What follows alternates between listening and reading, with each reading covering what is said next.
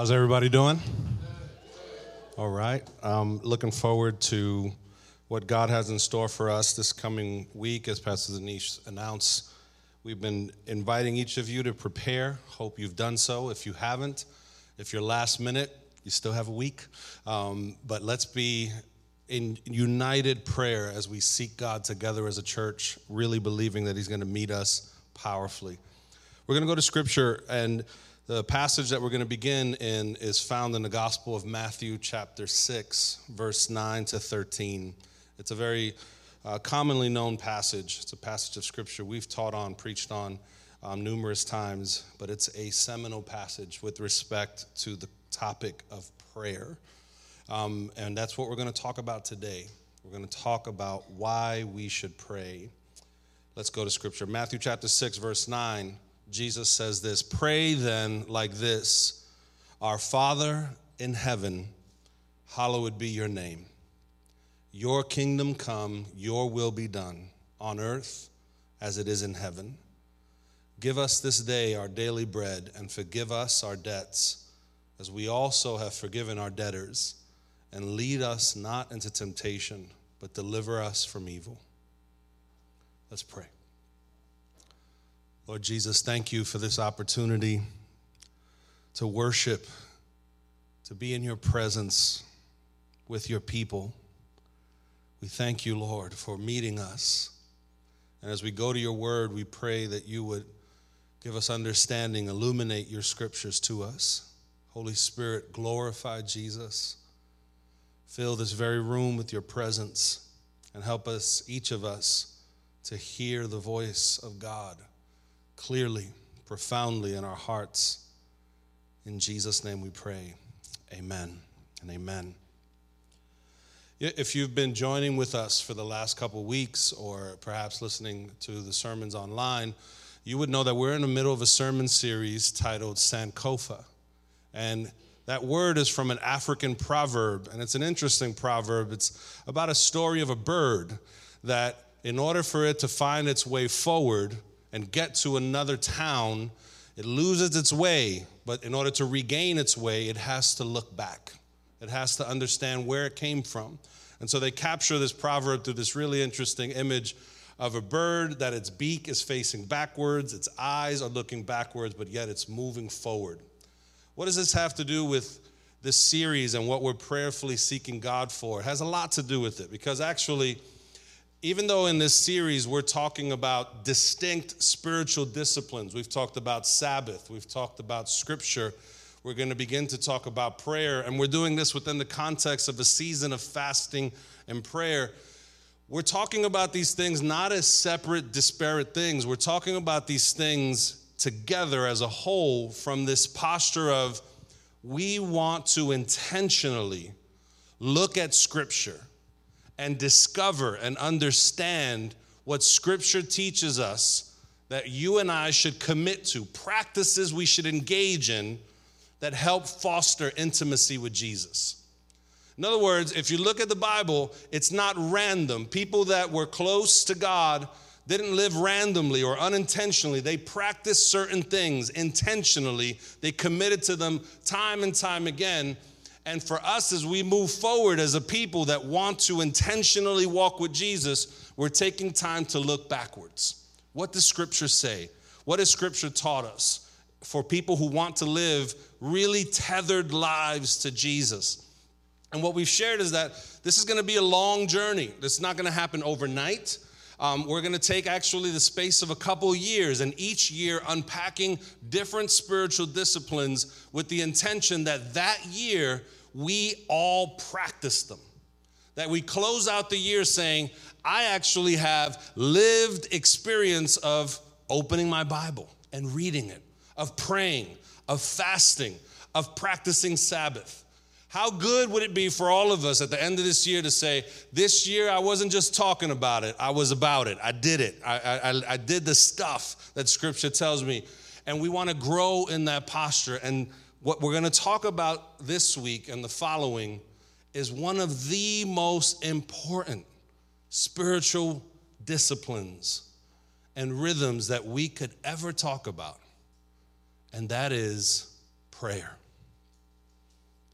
if you're not aware of it yet, let me be the first to tell you that prayer to the follower of Jesus is like oxygen. You can't live without it. It's impossible for a follower of Jesus to actually live for Jesus without prayer being a core, essential part of our lives. And toward that end, when we go to Scripture and we seek to learn what it means to pray, we can go to no other greater teacher than Jesus himself. You know what's interesting is that the disciples, they had the opportunity to ask Jesus to teach them anything that he had done. And look at the things they bypassed. They didn't ask him, could you teach us to walk on water? I don't know about you, that would have been pretty high on my list. They didn't ask him, teach us how to raise the dead. They watched him raise Lazarus from the dead. They didn't ask him that. They didn't ask him, teach us to multiply a little boy's lunch to feed thousands. But they asked him, teach us to pray. They knew that his prayer life was the foundation. It was the explanation for why he was able to live the way he lived. And when they asked him that, he taught them this prayer. This prayer is a guide. It's a template. It functions as kind of like an instructor of, let this shape how you pray. Jesus is teaching us some important elements that need to be embedded in our prayer. And within this prayer, we find such richness of God's word, of God's truth.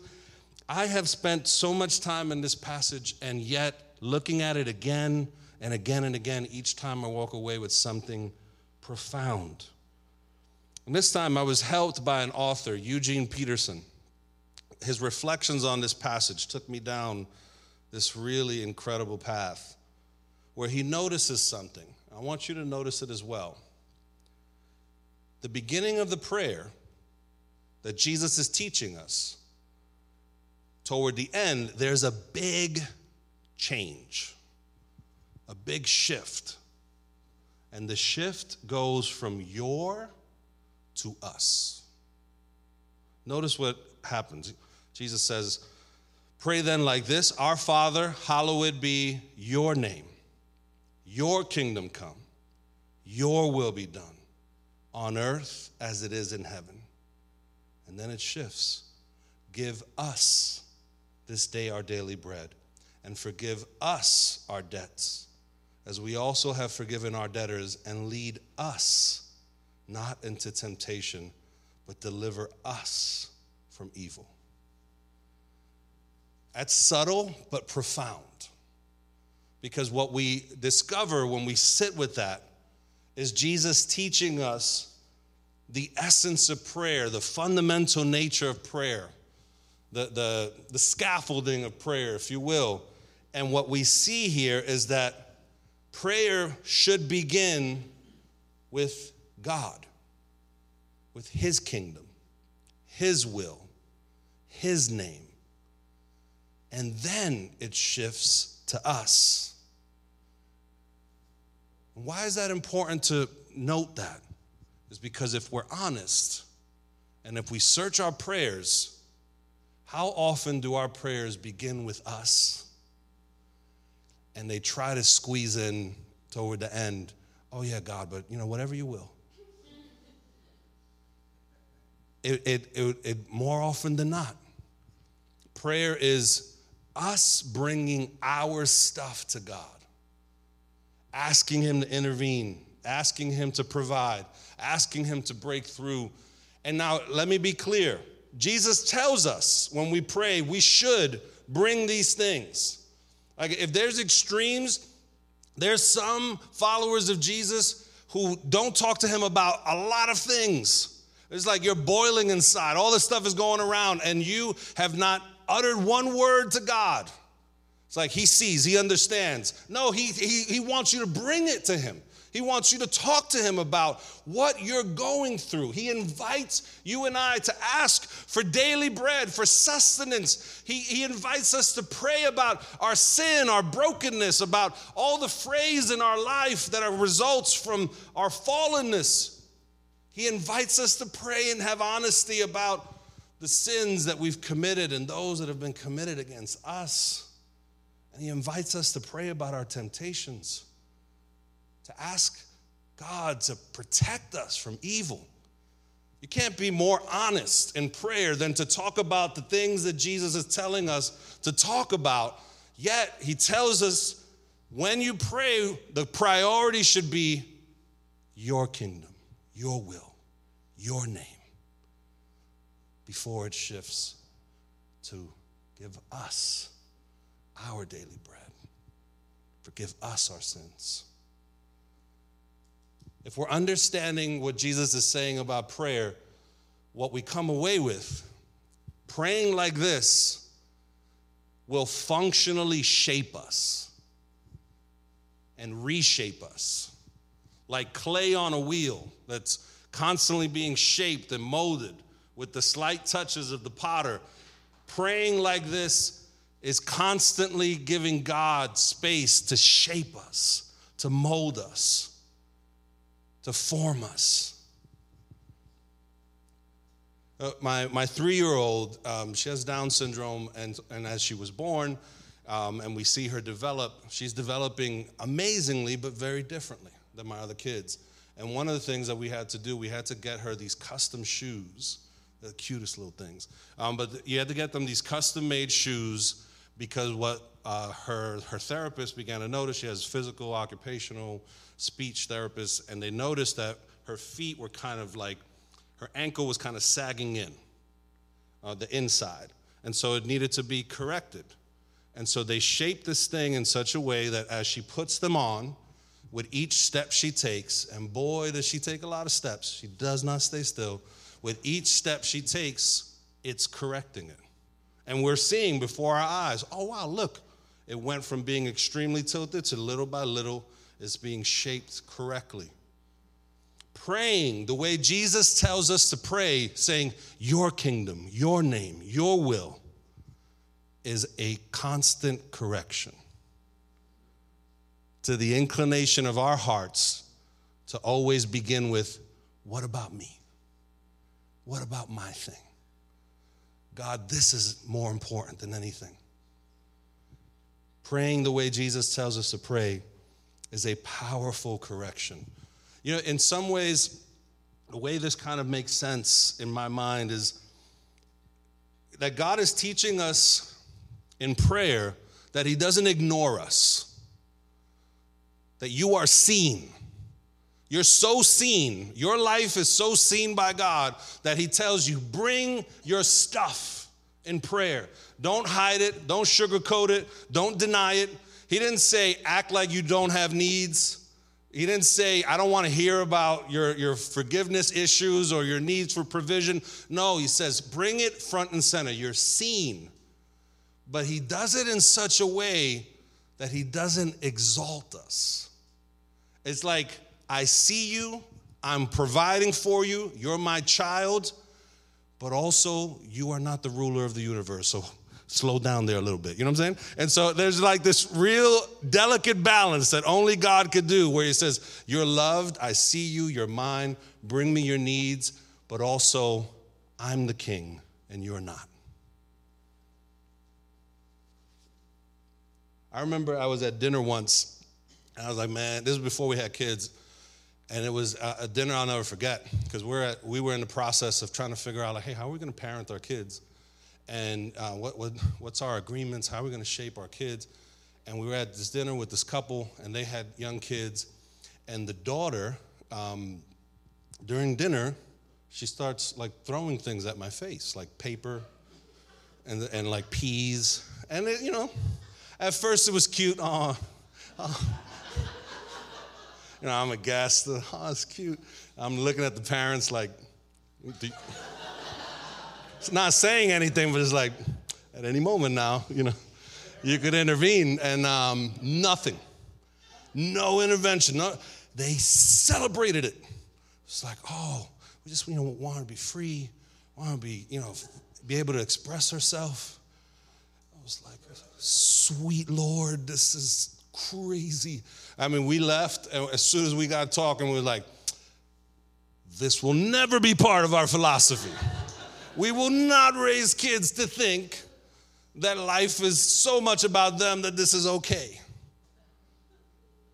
But at the same token, if you've ever been in homes where kids are to be seen but not heard, where they're not treated with respect and dignity, where their voice or words don't matter, you know that that's off.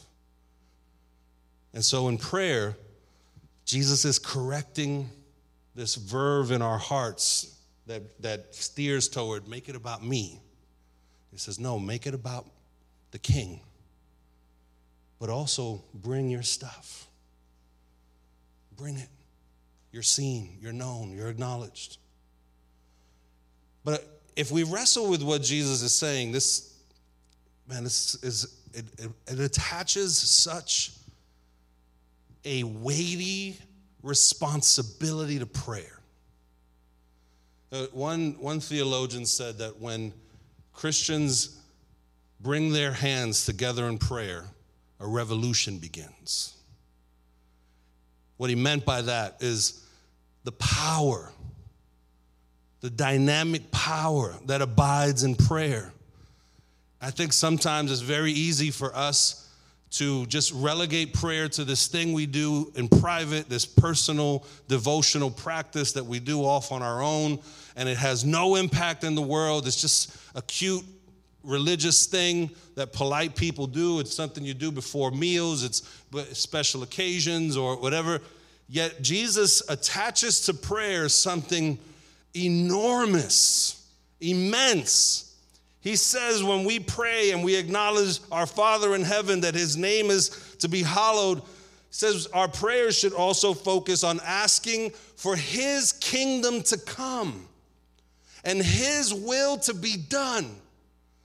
And so immediately what Jesus is doing, he's linking the prayers of God's people with the coming of the kingdom on earth.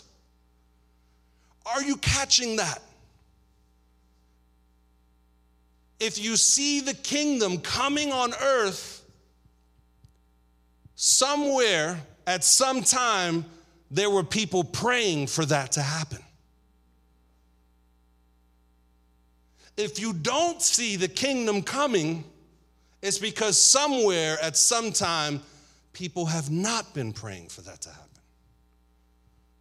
God's kingdom coming is attached to our prayers. This is profound.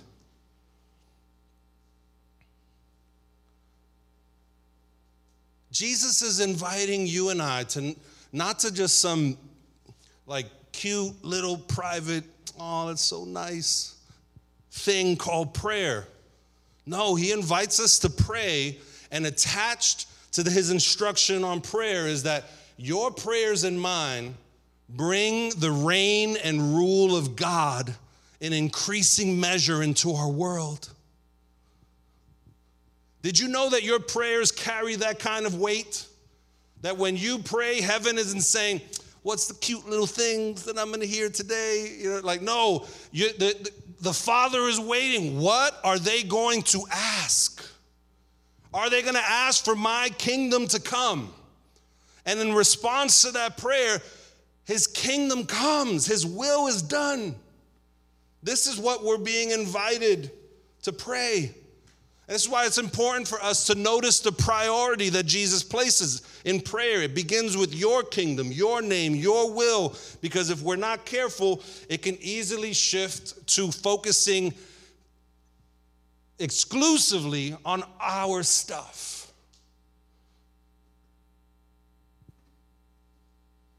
If we're making sense of this, what Jesus is saying is, praying for your personal needs is best done under the lordship of the King. In other words, the child of God won't fully know what they need until they fully know what the King wants, what God our Father wants. We begin with your kingdom before we ask for our stuff. But we must pray for the kingdom to come. Pray for our stuff. Yes. But you and I must pray for the kingdom to come. If you looked at your prayer requests and mine and kind of lined them up, looked at the details, I wonder, what balance would our prayers strike? How much of our prayers are focused on his kingdom versus how much of our prayers are focused on our kingdom, on our stuff? And which happens first? Which is given the first priority? His kingdom or our needs?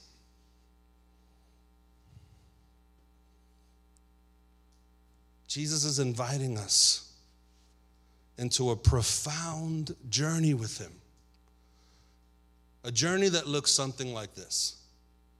As you and I follow Jesus in this world, in our daily life, we're going to encounter so many situations where we will see either the rule and reign of God increasing, or we will see the rule and reign of God absent. We'll see justice and beauty growing, or we'll see corruption and destruction growing. We'll find ourselves in places where, oh, look, relationships are fostering, they're developing, there's beautiful things happening. Or we'll say, man, people are still being left out. They're still being marginalized. We'll see all these extremes. And what you and I are invited to do whenever you see the kingdom coming, you and I should pray for more of it. But whenever we see the absence of God's kingdom, we should pray for his rule and reign to come in those areas. No change in this world happens apart from that being our posture. As much as I believe the criticisms that are leveled against the church are valid, there are so many things throughout the history of God's people where we have got it so wrong, and we dishonored God, and we didn't see the image of God in people, and we're part of some really awful moments in history. And as Christians, I would encourage you, don't try to gloss over that. Don't try to make the church look squeaky clean. We are not. We've messed up on so many occasions. Own it. Say, yeah, the church is full of hypocrites. Yeah, you're right. The church has done some really yes, it has. We're not seeking to lift up the church. We're seeking to lift up Jesus. And he is the flawless, perfect one. And so, yes, let's own the stuff, but also, let's also own the amazing history of God's people that in response to prayer and seeking him, humility, that we have been in the middle of seeing God do tremendous things in our world. It's through praying people, asking for the kingdom to come, that abolitionists were inspired to end the slave trade, that child labor laws were fought against, that hospitals were built, that educational institutions to serve people on the margins. For all the things that Christians have missed it, there is a powerful history of people praying for the kingdom to come and watching our world be transformed. What do we need to pray about today, now, in our day, in our city, in our relationships, in our life, in our workplaces?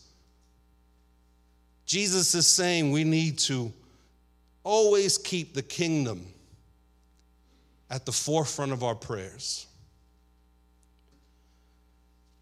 But I would be remiss to not give you the full, honest picture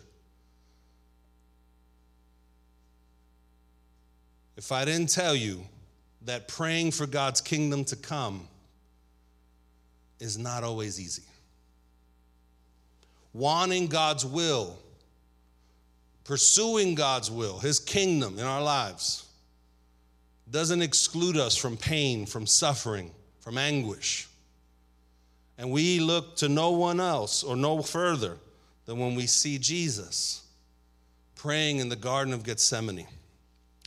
Look at what Scripture teaches us. Matthew chapter 26, verse 36. It says, "Then Jesus went with them to a place called Gethsemane, and he said to his disciples, 'Sit here while I go over there and pray.' And taking with him Peter and the two sons of Zebedee, he began to be sorrowful and troubled. Then he said to them, "My soul is very sorrowful, even to death. Remain here and watch with me." And going a little farther, he fell on his face and prayed, saying, "Father, if it be possible, let this cup pass from me. Nevertheless, not as I will, but as you will." There's so much that can be said about that passage. I just want you to notice a few things. We know, as we study the Gospels, that up until this point, Jesus was very clear that he would be crucified. This was not surprising to him. He was prepared for this moment. He knew it was the will of God for him. This is what he came into this world to do. And yet, moments before, we find him in a state of deep sorrow and agony and just heavy prayer. Now, people, theologians, scholars have reflected on this for centuries, and there's so much that can be said. What I want to focus on is this: praying for God's will to be done.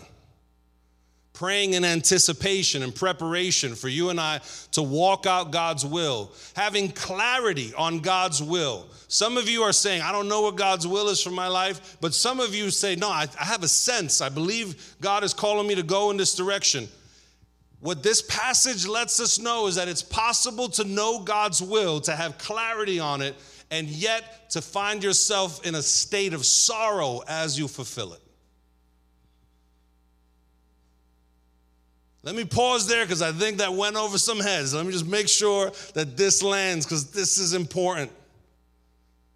If you and I think that praying for the kingdom to come and doing God's will lead to a life of perfect bliss and no sorrow, no difficulty, no stress, no sacrifice, then Jesus has another thing coming to us. He's in the will of the Father. He's fulfilling God's will, and yet, even in the midst of it, he's experiencing intense sorrow. If you're like me, perhaps when you first followed Jesus, this is the bill of goods that I was sold. I was told, follow Jesus, and he's going to bless you, give you peace. It's just going to be an amazing life. He's never going to tell you no. He's just always going to tell you yes. He's going to be your biggest cheerleader. He's never going to correct you. They didn't say that, but it was implied with just this sense of like, follow Jesus and it's going to be a life of divine ease. I have found that to be utterly false. Especially when we have clarity of God's kingdom, his will. It doesn't mean you won't experience agony, sorrow, pain, discomfort. Do you think people that were praying for the kingdom to come during the civil rights era didn't experience sorrow, pain? Do you think when prayers for women in the suffrage movement, for them to be treated with dignity and value and worth, that wasn't met with prayer? I mean, sorrow and difficulty and struggle. We could go on and on and on. Clarity of God's will, pursuing his kingdom, does not mean it will be an easy path, a path that's not riddled with sorrow and struggle. Why is that important? Because in that sorrow, in that struggle, as we pursue his kingdom, what's happening is we are bowing our knee. I remember years ago I met a group of Jews who had professed faith in Jesus. And now these were men and women that grew up in the Jewish faith, and they had come to a place where they recognized Jesus is the Messiah that we've been waiting for. And now to follow Jesus in their context, they lost ties with their family. Their families disowned them. Many of them were written out of their wills. They were just left alone. It cost them something to follow Jesus. And I'll never forget, they were reflecting on a friend who had just came to faith in Jesus. And the way they described it, they said, so-and-so just bowed the knee. They didn't say he started coming to church. They didn't say he said a prayer. They said he bowed the knee. When we pray for the kingdom to come and we wrestle with our own desires, where we wrestle like Jesus, if this cup can pass from me, take it, but nevertheless, your will. What's happening is we are bowing the knee. In that process, we're recognizing you're the king, I'm not. Your will be done, not mine. Praying like this, the way Jesus teaches us to pray, it shapes us, it transforms us, but it also puts us on the cutting edge, on the front lines of the kingdom coming on earth, seeing the will of God done. You know, if your experience of following Jesus is boring, if it's not life-giving, if it doesn't wake you up in the morning, you could probably find the origins of that boredom in your prayer life. Because if our prayers are only, Jesus, provide this promotion, get me more money, really want to go on vacation to this place, and are those inherently bad things? No, but you could be praying for the kingdom to come first, and then praying for those other things. To pray for the kingdom to come assures us, links us to the most exciting work that's happening in the world right now. Right now, the most exciting thing that's happening is wherever we see the kingdom coming and advancing and breaking out and growing, where we see darkness push back and justice emerge and beauty and transformed lives, where we see people discover their purpose that God created them for, where their souls are washed from their sins and they're made new. That's happening in the world every single day, throughout our city, throughout our nation, all over the earth. And you and I get to pray in such a way that our lives get linked to that. Or we can just settle for praying for our stuff and miss the opportunity for your life and mine to be linked to the most amazing thing our lives could ever be linked to: the kingdom of God coming. As we close, as I invite the worship team to come forward, I want to end with this passage that I think really grounds all of this. To pray for the kingdom to come is a bold prayer. It's a prayer that pushes you against resistant stuff. When you pray for the kingdom to come, it pushes against your desire and my desire for our kingdoms. It pushes against that. When you and I pray for the kingdom to come, it pushes against the kingdoms of men and the kingdom of darkness that exists in the world. So what do we need when we pray prayers like this? We need authority. We need power. We need something more than just us. And the good news is Jesus gives us that very thing. John chapter 14, verse 12 to 14, Jesus says this: "Truly, truly, I say to you, whoever believes in me will also do the works that I do, and greater works than these will he do, because I'm going to the Father. Whatever you ask in my name, this I will do, that the Father may be glorified in the Son. If you ask me anything in my name, I will do it." To ask for the kingdom to come requires that we have the authority of the King. And Jesus has given us that authority. when we pray in the name of Jesus, that's not attaching Jesus' name at the end of a prayer. That's not what he meant.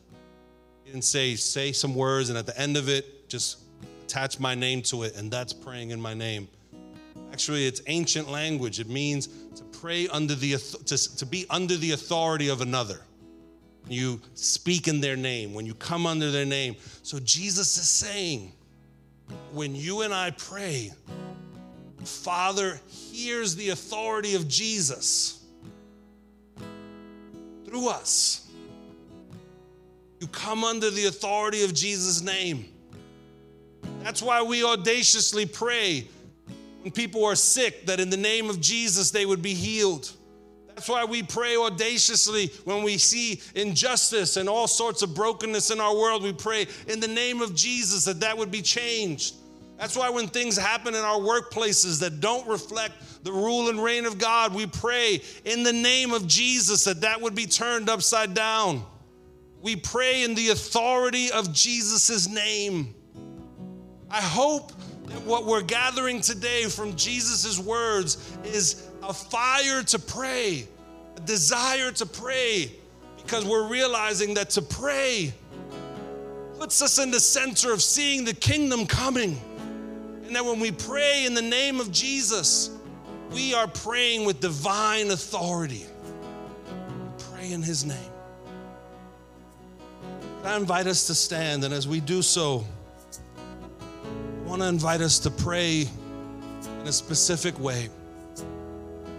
As the worship team leads us in these next few moments, as the prayer team is in the back, at any moment you can slip out of your seat and go to the back and receive prayer from the prayer team. They would love to pray with you regarding any of the words that were shared or anything the message might have stirred. I'd love to pray with you. All you have to do is slip out of your seat. While we're praying now, could I invite us, could we raise our hands in the presence of God? And as we do so, could we begin to pray for the kingdom to come? What in your life needs the kingdom to come? Where do you see the absence of the kingdom of God in our world, in our city, in your life? Begin to pray right now.